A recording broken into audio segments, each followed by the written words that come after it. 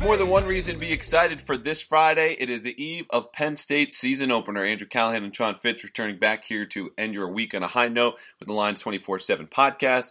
We mentioned it back on Monday. Akron. Well, the Zips are in town, and we'll have football at noon tomorrow. Cannot wait. It's about time. We're going to get into some cliches, but we are, padded up and ready to go or something like that. But no, we're excited. It's great to see live football. It's great to talk about something other than, practice or speculation on things. It's great to see them in pads, and we're ready to go. It is, and one of the things I like to do here on the podcast, personally, is to kind of allow people who take the time to listen a little peek behind the curtain, whether that's our process with the team. And I just have to say, since January, for those who have visited the site regularly, you've known that almost every article we've written ends with some form of, quote, Penn State opens its 2017 campaign against Akron on September 2nd, kickoff from Beaver Stadium is set for noon. Okay. Because I've been doing this since January, that has found its way into the end of get well cards, emails I will send my parents, pretty much anything that I want to write, and now no longer do I have to write Penn State opens its 2017 campaign, ... The funny thing is that we put it in there because our system automatically puts a gallery before the last line, so we just need a throwaway line in there. But yeah, you have taken notice of it on Twitter and, of course, on the message boards at Lions 24/7.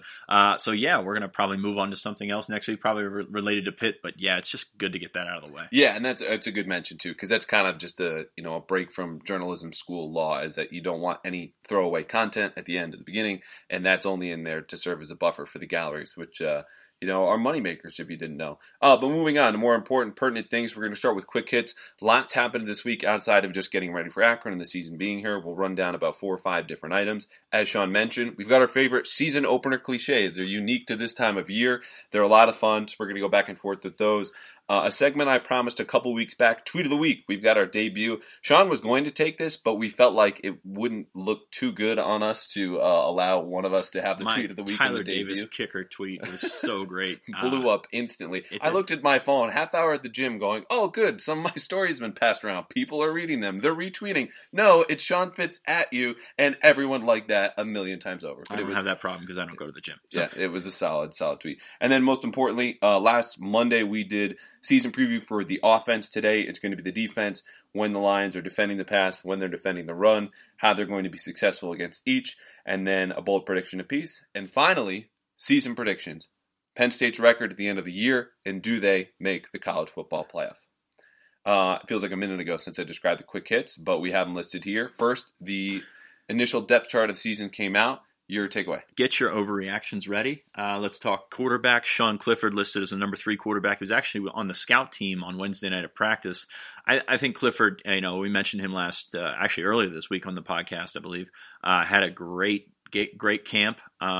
Showed these guys that he was a little bit further ahead mentally than a lot of people thought he would be. So having him slotted in front of Jake Zembeck, will he play? Would he be the third guy off the bench? I don't know about that. He's a yellow. Yeah, he's a yellow. I don't think they want to burn his red shirt. But you've got a great situation with Trace and Tommy in front of him. So I don't think, unless he would happen to have to see prolonged duty, which you hope is not the case. I see a red shirt coming for him, but still very interested that he's listed number 3rd. One of 9 true freshmen on the depth chart, and the 10th was not even listed. James Franklin said that Yetur Gross-Matos would play along with Tariq Castro-Fields and Lamont Wade.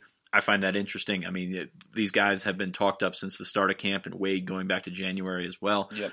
It's not a surprise that they're on there, but yeah, anytime that you see a freshman that can make an impact, Tariq Castro-Fields listed as the backup corner, Lamont Wade going to be right in the mix for the nickel corner, and then Gross-Matos, who I think is the most interesting of all. He was a 3rd string when we went to practice Wednesday. 3rd string guy, could be probably listed 3rd or 4th on the depth chart. He's a guy that James Franklin mentioned as a situational guy that can come in, rush the passer if they need to. But I just think if you look at Penn State's defensive end depth chart, you've got 6 guys that are probably going to play some sort of rotational snaps, and to add a guy that's a true freshman, I think says something a lot about what they think about Yetur Gross-Matos. And before we move on from the freshman, one quick note, because we got to speak with Trace McSorley this week, and of course asked about Sean Clifford, his impressions, and basically he said that Clifford entering camp was attempting to process the entire field. He had a very good understanding of the offense that showed itself early, but he would slow himself down, looking from sideline to sideline. When he turned the corner, so to speak, and really seized this job was when he focused strictly on what the play called for him to break down and process. So it's 1 or 2 reads and then moving on and executing. So once Clifford was able to do that, which of course we hear so much about quarterbacks needing to, quote, read the entire field, that's really not the case until you get, the highest levels in the NFL. Within this offense in particular, they do have multiple reads, but they're all packaged together and perhaps even made sometimes pre-snap. So Clifford wins that job. We will see Lamont Wade starting as the nickelback. Tree Castro Fields will see a rotation at the corners, as will Gross Matos, a defensive end. Offensively, the offensive line is as stable as it's been during the Franklin era. Right tackle was the only spot really of question. That's because of Andrew Nelson's recovery. It looks like he's almost there, but not yet because Chaz Wright will start at right tackle. Yeah, and I think that's the right call. I mean, right end of the season last year, the start. It's really tough to take guys that started last year, especially when they were on that streak, won the Big Ten and everything, to take those guys and pull them from the starting rotation. I think Wright and Nelson will both see snaps. You're right. I don't think Nelson is 100% yet, and that's not an indictment on him. I mean, just he's not that far removed from that knee injury. So right, it's just the life of an ACL tear. Yeah, and he's been hurt before. So I think you bring him along, you get him some snaps, you get him fresh. I know he cannot wait to play beside Brendan Mann and vice versa. Yes. Those guys are excited to go through their senior year. So, but yeah, it's a stable. I mean, every time we've listed, I think the depth chart this preseason camp, it's been Bates, Gonzalez, McGovern, Mann, and then Wright. And even though they took it easy on these tackles during camp, I mean that's as solid as you can get and as consistent as you can get, which you mentioned is a far cry from just 2 years ago. Right. Now, the starting safety job, that had been, Troy Apke's in name only. Always heard about this competition between he, Nick Scott, and Aaron Monroe. Some of us wrote columns on it. Some of us did. June calls for time to really think some things up, and I'm not saying that was any falsehood on my part by any means. I still believe Nick Scott will see significant time at the safety spot. But for week 1, this is Troy Apke's job. He's won that. He's experienced. He's a lot more athletic than people would give it credit for on the surface. You can throw out the white guy cliches. This guy runs a 4.4. He's got range, and he's physical enough in the run game. The question, of course, is at times been angles and decision making. But if he was ever going to shore up those areas of his game, it's going to be this season when he's a senior. Yeah, he's a now or never guy, no doubt about it. I mean, he probably should have another year. They took the red shirt off him as a true freshman, but yeah, he's got every opportunity, much like Malik Golden did last year, to take the next step, to be a guy that they rely on. And if he can't get it done, there's 2 pretty athletic guys right behind him ready to take those reps. So be really interesting to see. They're talking him up, which I wasn't sure if they would do or not, but they're talking Apke up, and he's one of the guys I'm most interested to see on Saturday, just because he has had those hiccups. He will have to overcome some of that stuff, and if he can, that can really go a long way in the back 4. Right. Moving on to our quick hits, we've got 2 more. James Franklin posted a piece on the Players Tribune Thursday morning. Lengthy piece, starts out about his memories of the Ohio State upset, then gets into his personal journey, even before he was a coach, then moves on to when he accepted the Penn State job and where he believes the Nittany Lions are headed. Big picture, I think for people who listen to the podcast, honestly, there wasn't a whole lot in there that you wouldn't already know. A couple of tidbits, for example, Marcus Allen's dad giving him a gift following the Ohio State upset, which included a glove from Marcus. What he did prior to the season to bond with 40 players he had outlined as, these guys could really take a step for us this year. But overall, the most interesting thing to me about this wasn't so much the content of the piece, but the clear motivation that Franklin had, of course, to write it, meaning that he wanted something in his own voice, which is exactly what the Players Tribune is for, and wanted to get across a particular message that, not only do I believe we're headed, as the last line is, back to the top, but we've gone through so much, and that was something he wanted to share in detail exactly through his own voice. Yeah, and he does take some time to reflect on the past couple of years, but you never see it maybe as a sentimental reflect. It's more pointing out the challenges he had coming into the job. And he did that in this piece, no doubt. But at the same time, I mean, when you can sit back and watch yourself go from 7-6, 7-6 to a Big Ten title, Rose Bowl berth, I think you can sit back and do that. So it's just a different side of him. He's got the rah-rah reputation or whatnot. He's not always that coach, definitely behind the scenes. But no, it's just a different side of Franklin.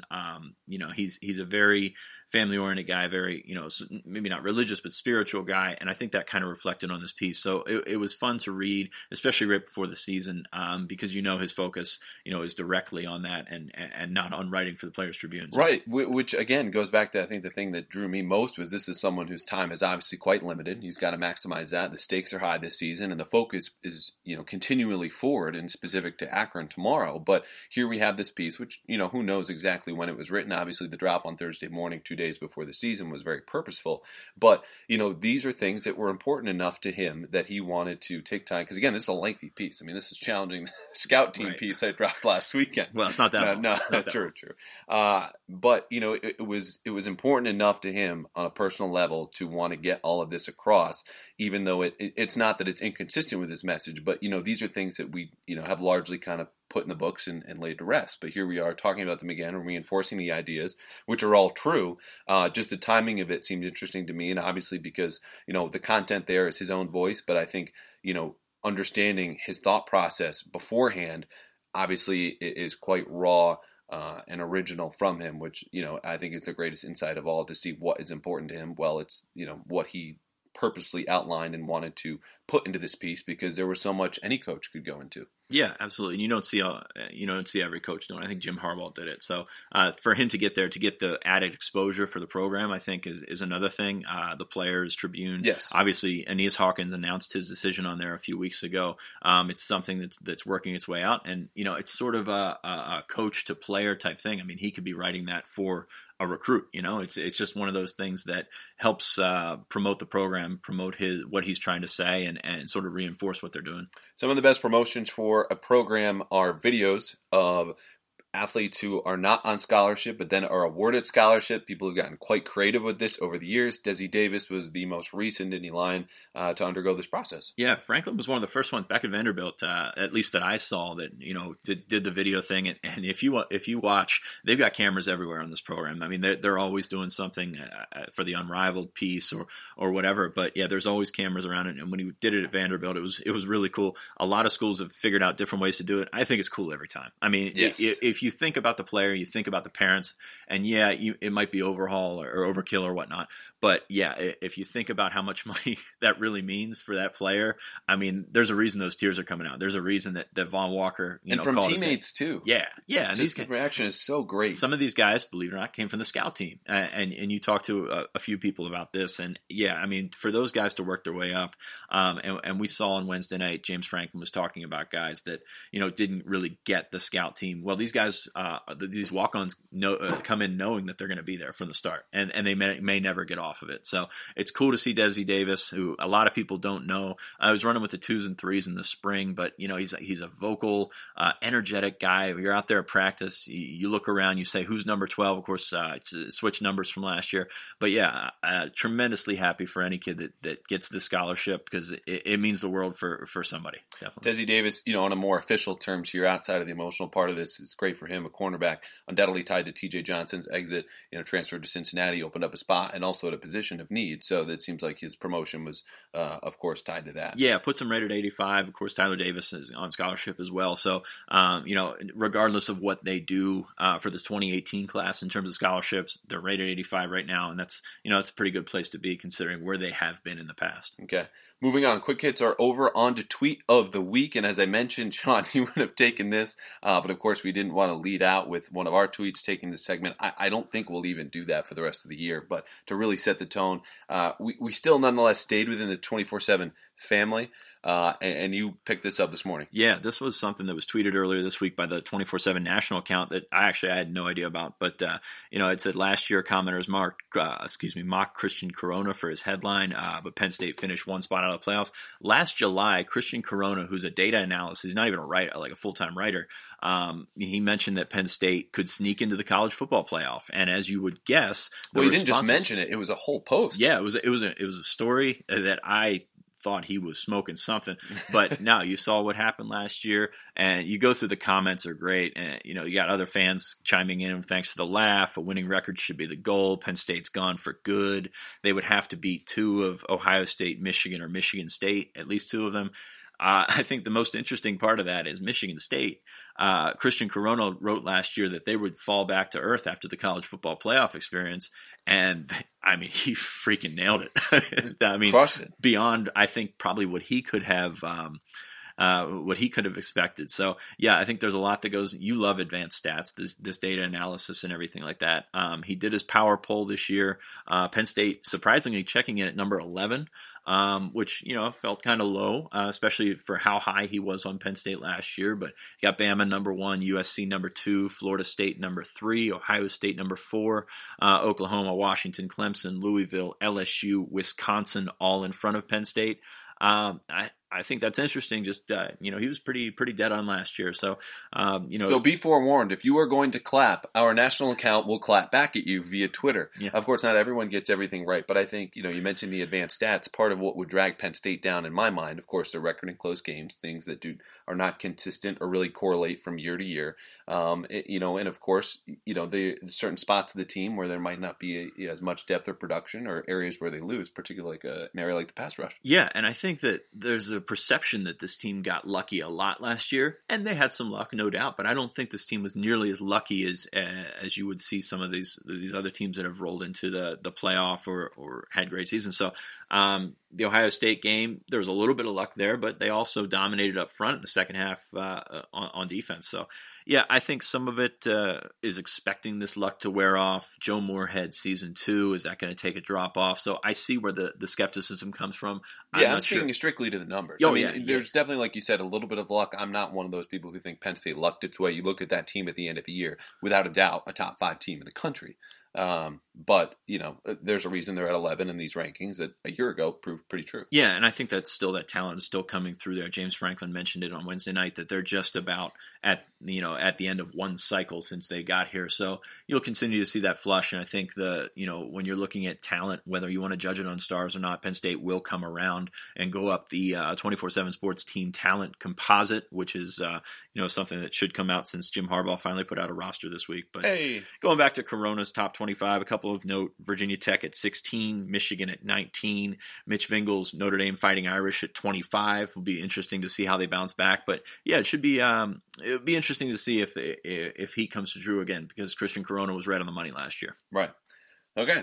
Right on the money. My favorite segment from this podcast. We're only half done. You should continue to listen. But our favorite season opener cliches. Now this goes across sports, I think, but this, I hate hearing podcasts that open with some sort of variation of this, or quote, "It's so close, you can smell it." Or taste it. Yeah. Or taste it. Yeah, the grass or the football. Listen, no one is smelling anything, but yet we continue on with this phrase and trumpet it like some point of pride that like football's so close. Like no one is doing any smelling on game day. We're drinking, we're tailgating, we're writing, we're playing, we're tackling, we're doing everything but smelling. Yet here we go. It's so close, you could smell it. I like how writing came before tackling and running. Yeah, well, I'm just trying to cover all our bases. I can't wait to hit somebody else, and this is something that it's true. I mean, going through camp. Back in the day, you just wanted to go against somebody else, and scrimmages are great and everything. But yeah, it's a cliche, but it's true.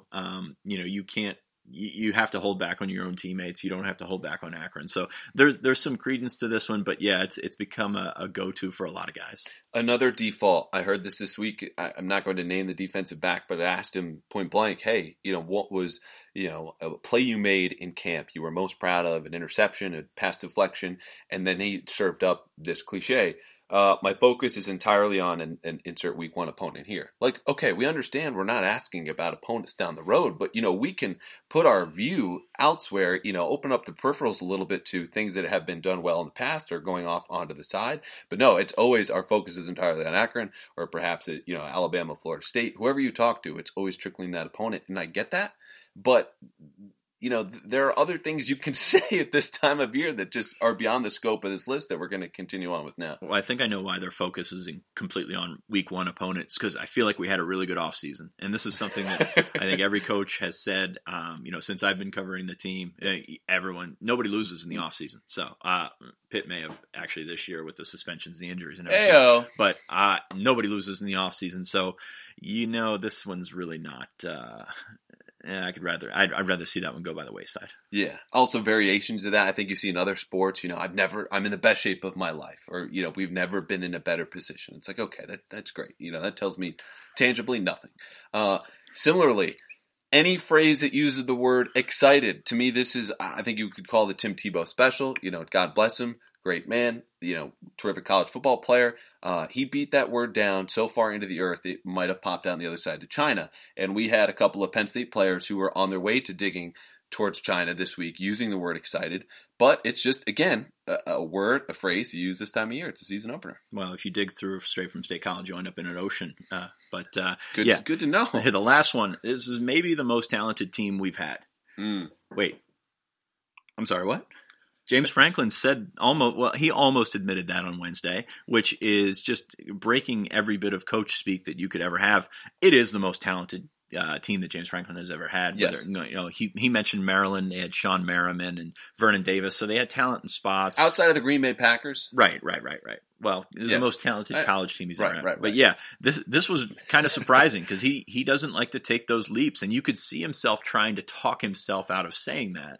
But at the end, he basically admitted, there's scholarships here. This isn't Vanderbilt. No disrespect to Vanderbilt, but he's been here for almost an entire cycle, as we mentioned before. So yes, this is the most talented team he's had. This will be the most talented team he's had an opportunity to coach with. So I'm excited to see what he does with it because they got some talent, they got some potential. Yeah, the silent nod from Franklin came in, quote, I think you could make a really good argument that this is the most talented team. AKA, I would. That's as close as he would get to it. But I don't want to publicly. And actually, going back to the Packers team, his one season up in Green Bay, I think that was the only losing season they had during the Brett Favre era. So perhaps this Penn State team actually might come a little bit closer than we think. Could they beat? Nah, never mind. No, stop. All right, on to the meat of the podcast. Season preview for this defense. If you haven't listened to Monday's episode, we covered the passing game, the running game, of course, headlined by Trace McSorley and Saquon Barkley, respectively.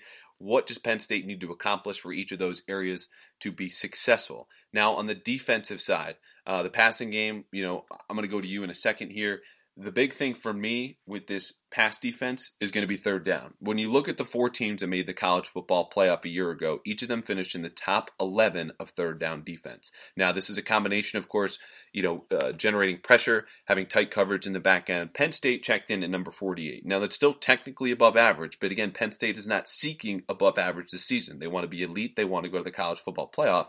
And you see elite teams, when push comes to shove, winning on third down, both offensively and defensively. They allowed opponents to convert about 38% of the time. If they can tick that down to about 30 to 33, I think they'll be in much better shape. But if teams, of course, continue to drive, not only does that lead to points, but it keeps Trace McSorley and the offense off the field. Yeah, your best defense is a good offense. They have a good offense. Defensively, a little bit skewed by the USC game. Actually, a lot skewed by the USC game. 453 yards, 5 touchdowns for Sam Darnold. So the numbers are a little bit off, but still 11th in the Big Ten in passing yards per game, 44th in the country in passing efficiency last year. They're going to need to improve. I think you look at the experience that they have. They're going to start 4 seniors back in the defensive backfield, but yeah, they've got to improve and they got to get their hands on the football. I think that's my biggest thing is forcing turnovers. They bring back 3 defensive backs that each had 1 pick last year. Of course, John Reed was hurt, and Amani Oriware, Christian Campbell, and Troy Apke each had an interception last year. Haley has 3 in his career. Campbell has 2. But yeah, this is not a secondary that's forced turnovers. You have an over-under here of number of Penn State players with 3 interceptions, 1.5. Yeah, again, we did that last week, over-under for the passing game, running game. I have this for the passing game, over-under, a player and a half that has 3 or more interceptions. So does Penn State have multiple players with at least 3 interceptions? I don't think so. It's tough. I mean, really? Penn State's leader, I think, was Brandon Smith last year with 2, and Brandon Bell had 2 as well. But yeah, I mean, going back to the 2014 season, Anthony Zettel had 3, Adrian Amos had 3. I just don't see this as a team that has a 5-pick guy or anything like that, especially with Reed out of the question. Lamont Wade is a guy that can make those plays. I don't know if he's there yet. You'll see if Marcus Allen gets his first career pick, which I think he will. But yeah, there's a lot more question marks back there than many would assume based on the seniority of this group. Okay. I'm going to take the over here, and I think you're not going to see, as you mentioned, a 5-interception guy, but I think you'll see at least a couple guys with 3. Largely, that has to do with the fact we've heard a lot about this offseason taking more of an aggressive approach, which, of course, no one's going to be passive in practice, but it's to the point where they are really risking, giving up big plays for pass deflections and interceptions. And so far, they've been successful. So they aim for 3 takeaways in practice. I think you'll see multiple defensive backs with at least 3 interceptions. Christian Campbell will be one. I think Wade could be in that mix. Grant Haley, of course, is going to see more snaps at that position than anybody. And then they've got some more depth behind them. But, when you look at the quarterbacks that they'll see, veterans returning for Akron and Georgia State, nonetheless, those teams presumably will be behind early and throwing often. Then Pitt, Max Brown, a transfer coming over from USC, and Iowa will be breaking in a first-year starting quarterback too. So in that first month alone, I think it's going to be ripe for the picking when you're looking for interceptions. Pun unintended there, worked out. And I'm going to take the over. I think they'll get a couple of guys with 3 to 4 interceptions, and it'll probably start with those corners. Of course, the one player most associated with interceptions, or lack thereof, Marcus Allen. I think he inevitably is going to get his hand on one this year. Yeah, I think so too. It's got to happen. It's got to. Law of averages, right? Yeah, so I'm interested to see whether he or Apke or Scott or Monroe, whoever's back there, if they can play a little bit of center field, because you're going to see more throwing this year. I mean, I think that's just the way it's going. Not only with the schedule, but also with the fact that Penn State should be up in a lot of these games. Okay. On the ground, last year Penn State improved remarkably in run defense and was one of the better teams in the country in that area. When you look at some of the more advanced metrics, again, if you're looking at total yards, I would just totally encourage you to let those go entirely. But success, what will success mean for Penn State when it comes to defending the run this season? I don't know if you can quantify it, but you've got to have those defensive ends step up. And I think it's something we bring up probably every week or every other week, is that, you've got guys in there. Sharif Miller can rush the passer. Torrance Brown can rush the passer. I'm interested to see what Ryan Buchholz brings as a run stopper. He's a big guy. I mean, he's 6'5 plus 270. He's going to slide down and play the 3 technique on passing downs as well. So I'm interested to see if that crop can help stop the run. They got torched last year on jet sweeps and on outside runs against Pitt and Michigan earlier in the season. So if they can come around, and they're going to have to mature decently quickly, but if they're going to have to mature and stop the run, I think the ceiling for this defense can go up. Okay, for me, it's even simpler. Just stay healthy. I mean, we saw, again, I mentioned that improvement that they made over the course of the year. Yes, it helps not playing the likes of a Pitt and Michigan, 2 of the better rushing offenses in the country as the season wore on. But also, they just got guys back. And I think this is a defense that fundamentally is very sound. They're excellent with the run fits. But when you've got players in there who either out of position or just out of their league, we look at guys like Cam Brown, who a year ago certainly should have taken a red shirt, couldn't due to the injury situation at linebacker, which was unprecedented. But then when he gets to take a seat for Brandon Bell and Jason Kaminda coming back, they were very good. I don't think they'll be a dominant run defense. There aren't too many difference makers that you see with the likes of teams that have made the college football playoff in past years. But if they're just able to stay healthy, relatively healthy, I think they're going to do very well on the ground this year, which of course will play into forcing teams to throw more. And again, that's where they want to force more interceptions. Yeah, they talk about staying on schedule on offense so much, but also on defense. I mean, you want to get these 3rd and longs. You saw at practice last night bringing in those situational packages where you bring in a Shaka Toney or a Shane Simmons to go after the quarterback. You move Buchholz down, and all of a sudden you've got Buchholz sitting beside Kevin Givens moving around on the line. And there's a lot of options there. I think they can get to the quarterback with 4. And if they can do that, I mean, it's going to help this defense altogether. So a year ago, Penn State had 5 games in which it allowed a 100-yard rusher. During the Minnesota game, they had 2 separate Gophers go for over 100. So our over-under for this year is 4.5 games in which Penn State allows 100-yard rushers. I'm going to say over.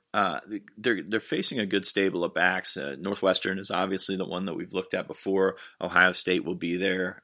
Michigan, of course, always has a running back as well. And I look at the games that could split that 4.5. Nebraska, Maryland has a good stable of backs. I don't know how their team talent level is, but they've got a good stable of backs. So, and Michigan State always, usually runs the ball well as well. So, I think there's some swing games in there, but I'm going to go with 5, slightly over. I like the 4.5 that you set because I think it's a good one.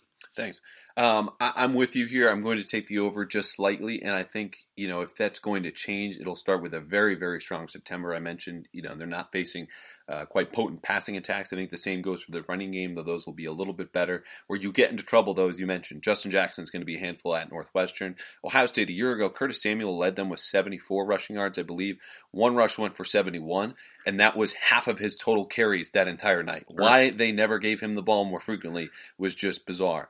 Now, they paid a lot of attention to Curtis Samuel, but still 2 rushes for a guy who is now playing on Sundays was just absurd. So I think Ohio State probably gets there. And Chris Evans, you mentioned Michigan always had a running back. He's outstanding. He's a sophomore, really ready to take the reins for the Wolverines. I think they come in here, again, with a little bit more of a limited passing attack. It'll have developed at that point when they come in for the whiteout, but they'll lean on him heavily, and I think he probably gets around there. If not, that bodes obviously quite well for Penn State, but a couple more games in there, you figure, would push them over. But I wouldn't be shocked if this only fell to about 3 or 4 games when this happens. And I think it goes back to what you said. If they can stay healthy at linebacker, they can bottle some of these teams. Yeah, and with the depth of defensive tackle, you rotate in the likes of Robert Windsor, Tyrell Chavis. You're not going to have these issues too up front when Curtis Cawthorn and Parker Cawthorn need a breather. On to the bold predictions. I think you limped in last week offensively with their... You sprung it on me quick. I wasn't sure what to expect. Yeah, definitely didn't send you the rundown before we sat down for the podcast. But you're a little bit more prepared this time, so I'll let you lead off with your bold prediction for Penn State's defense. I think Brandon Smith leads the team in turnovers forced. And we love Brandon Smith here. And our Facebook page loves Brandon Smith. He's a backup, but the kid just has a nose for the football. And speaking of cliches, he has a nose for the football. He gets to it. Led the team in interceptions last year and grit. And I think you'll see him play some sort of role. I don't know that he's going to be a starter right away. Kabinda's been banged up during his career. Bowen's had some issues as well.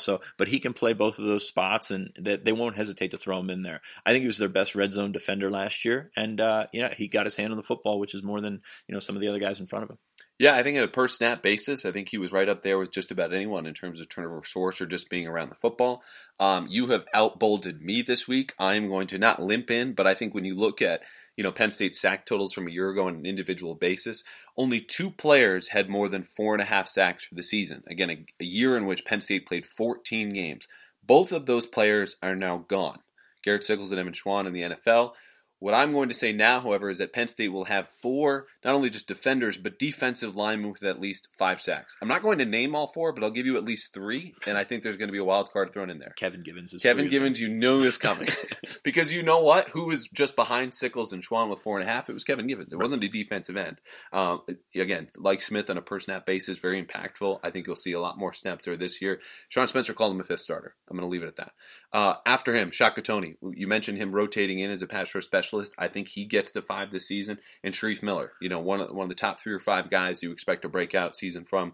The easiest way to measure that as a defensive end, whether it's crude or not, of course, is sack totals. I think he gets to 5, and then we have someone else show up with at least 5 quarterback takedowns. When you go in and count splash plays, explosive plays on defense, per snaps played, and I had somebody in the program suggest this to me, that Shaka Toney may be at the top of that list. And, he's not going to be an every down guy. He's been listed, I think, anywhere from 200 to 233 pounds this, camp season. This week. Yeah. So he's not going to be an every down guy, but they love his explosion off the edge. You can stand him up if you need to. He just provides something versatile. He's one of those guys I can't wait to see play just because I don't know what to look for. This guy was a rush end in high school. They recruited him as a linebacker. They changed their mind when he wanted to play defensive end, and it seems to have worked out so far. So I'm excited to see him. I don't think he can be an every down guy just yet, and that might be another year or 2 away, but he's a guy that you can bring in those 3rd and long situations and say, hey, go get the quarterback. So really anxious to see what he can bring to the table. Just a tremendously explosive guy off the edge. So, I'm right there with you that he can be a guy that piles up sacks, but even though we may not see him a lot. Right, and again, this doesn't totally encapsulate Penn State's pass rush ability or their performance, but when you just look at statistically, I think they're going to have at least 4 defensive linemen get there with 5+ sacks, Toney being one of them. And again, in my research for the scout team piece, I heard a very interesting note from Tommy Galt, one of their former GAs, that basically all the offensive tackles after the first couple weeks of the season, Brendan Mann, when he was still healthy, was just, listen, I need Shaka and I need him now. And they're taking extra reps against him because he provided as strong a speed rush as Penn State saw on any Saturday. And that was in practice Tuesday through Thursday when he was working on scout team against Mann, against Andrew Nelson, and Ryan Bates occasionally too. Because you remember, Penn State went into the Big Ten championship game and then, of course, the Rose Bowl with 2 natural guards at tackles and largely pulled it off. So there we are. Going back to what you said about the at least 5 sacks, I still think Koa Farmer is going to have, probably ranked 2nd in the team in getting to the quarterback. He's a guy that's explosive off the edge. So when you say 4 down linemen with 5 sacks, I think that would be a ton of production in my eyes. Yeah. I mean, as long as you said Koa Farmer's name on the podcast before I did, then I don't have to keep leading this hype train. I can get a little You're going to bring up Mike Miranda at some point. It's just going to go back and forth. But. See, I would, except for you. There you go, dropping his name first, so I don't have to do anything now. What I do have to do, though, is offer our long-awaited season predictions.